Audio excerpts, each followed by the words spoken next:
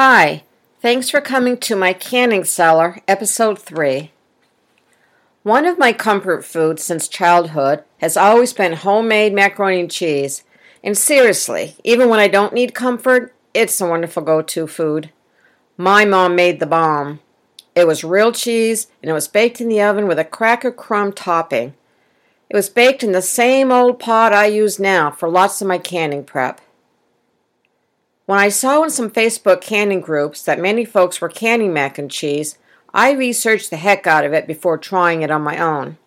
The reason being, once again, for every 6 who say do it, there are 6 who say don't. Some sources say don't can pasta as the flour can break down, turning the pasta into mush. Some say if the pasta clumps together, then it's too dense for it to heat through during processing. Now, of course, even though I think mine came out almost perfectly for what it is, it's certainly no match for Mom's. There was just one issue with mine, and I'll tell you what it was at the end. This is what I used. 15-pint jars with lids and rings, a small pan for putting the lids in, a large pot for the sauce, a canning funnel, a debubbler, a spoon, 3 quarts of chicken broth, 1 No. 10 can of nacho cheese sauce, 11 1/4 cups of dry elbow macaroni, vinegar, a timer, a silicone mitt, a regular oven mitt, a jar remover, a dish towel, my 1-cup measuring cup, and the pressure cooker. The first step was putting the lids in to simmer gently for a few minutes in a pan of water, just enough to soften the material around the inside edge of the lid, which is said to make for a better seal. For this canning, I happened to use new jars, and I knew I was going to use the pressure cooker, so I didn't bother washing the jars first. I have a very small amount of counter space, which is also the sink area, so I have to condense items as much as I can. I line the jars up, I have the pot of hot water with the lids, and the rings are in an empty and clean whipped topping container, which is set in the sink.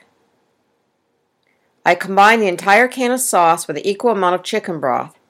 Some folks say use water, but I had the broth on hand. The can's weight was 6 pounds 10 ounces.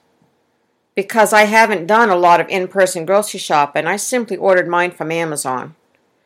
I heated the cheese sauce and the broth up a bit to help blend the cheese into the broth. I still ended up with some thicker on the bottom of the pot after filling most of the jars, so next time I'll continue to stir in between the pouring into the jars. I use a canning funnel and my 1-cup measure cup that has a handle. I used 2/3 cup of macaroni per pint jar, added some of the sauce, stirred really well. You have to stir to keep the macaroni from clumping together. The sauce goes to 1.5 inches from the lid. There are lines on the jars that help gauge the depth, but with practice, I'm now able to know where to stop the filling. I use my debubbler to go down the sides of the jars and in the middle to move the sauce all around the macaroni. You want the sauce to fill in any holes. My debubbler also has an end with measurements on it. If you don't have a debubbler, you can use a butter knife or a thin handle of a wooden spoon. Truthfully, the only reason I have a debubbler is because it came in a kit. So, I added the macaroni, added some sauce, stirred, debubbled, added more sauce, stirred, debubbled, and then I wiped the rims down with vinegar. Vinegar removes any grease that may have been on the rims during filling, as even a small amount of something on the rim can cause your jar to not seal. So I put the lids on and the rings. I tighten the rings, but not overly so. If you do them too tightly, you can cause the lids to buckle and the jar won't seal. Sometimes I seem to know just how to tighten them, but sometimes I tighten a bit too much, and so I just do a slight backwards turn. I had put 3 quarts of warm water in the pressure canner. Not cold, not hot, but about the same temperature as the sauce. Remember, the water must be the same temperature as the jars. Hot food into hot water, cold food into cold water, or in this case, warm into warm. I double-stacked the jars in my pressure canner with a metal rack in between them, put the locking cover on, and waited for the venting. It took about half an hour for the pressure to build. Then I let it vent for 10 minutes, which just means I'm watching the steam come out for 10 minutes. Then I put my 15-pound weight on. And once it started jiggling, I turned the heat down to keep it jiggling about 3 to 4 times per minute. Now, when I say jiggling, I mean on mine, the weight kind of dances around in circles. My processing time was 20 minutes from the time of jiggling at my elevation of over 1,000 feet above sea level and below 2,000 feet above sea level. I let the canner sit for at least half an hour to be sure the pressure's down. Then I remove the weight and the cover. The jars can then come out right away. Sometimes siphoning is caused by trying to depressurize it too soon. I have had to become acquainted with patience. How I remove the hot jars is I use the jar lifter with my right hand and immediately set it on the silicone mitt, which is on my left hand, and I use my left hand as a shelf for the jar, and I move it that way to the dish towel on the table. I find that my jar lifter doesn't fit on the wide mouth jars, so in that case I have to use 2 silicone mitts. You have to be really, really careful when you lift your jars out, because if you put too much pull on the ring, your jars can get really angry and they'll spit at you. My newly removed jars are always set on a dish towel on what I simply call my canning table, which is just a small one off to the side of my kitchen. Because the table is under a window, I keep the curtains closed as the sun can actually affect the food quality, color, and the flavor, which is why it's recommended that we keep home canned jars of food in a dark, cool place. My canning cellar hovers around 60 degrees year-round. I think that's because it has a dirt floor and it has stone walls. Normally, I have the jars labeled and taken down to my canning cellar after 24 hours. I don't feel the need to write the name of the obvious, such as carrots, but I do always label them at least with a month in the year. I had a lot of sauce siphoned out during this processing, out of maybe half of my jars, so next time I will only add a half cup of macaroni. Siphoning does not mean they didn't seal, it just makes for quite a cleanup of the outside of the jars and inside the canner. One of the jars, which wasn't even one that siphoned, it didn't even seal, so I was able to try it as soon as it cooled enough. It is something you have to be careful with, because sometimes I can see the food still visibly boiling inside the jar up to an hour after taking it out of the canner. Anyway, I have opened up a couple of the pints since. The macaroni turned out so soft but not mushy, and it may be my most favorite meal in the jar so far. I finally had to get around to taking the rest of the jars down to my canning cellar to keep them out of mind and out of mouth. The reason I took so long to take these jars down is because we have actually run out of space on the 5-shelf metal unit, so my most recently canned jars are sitting in short boxes on top of 5-gallon pails of paint and joint compound. I need to be mindful that none of my jars accidentally end up living on my husband's workbenches. I don't even like spicy food, and to me this brand was pretty spicy, even diluted with the chicken broth, and I'll show the name of it in the show notes.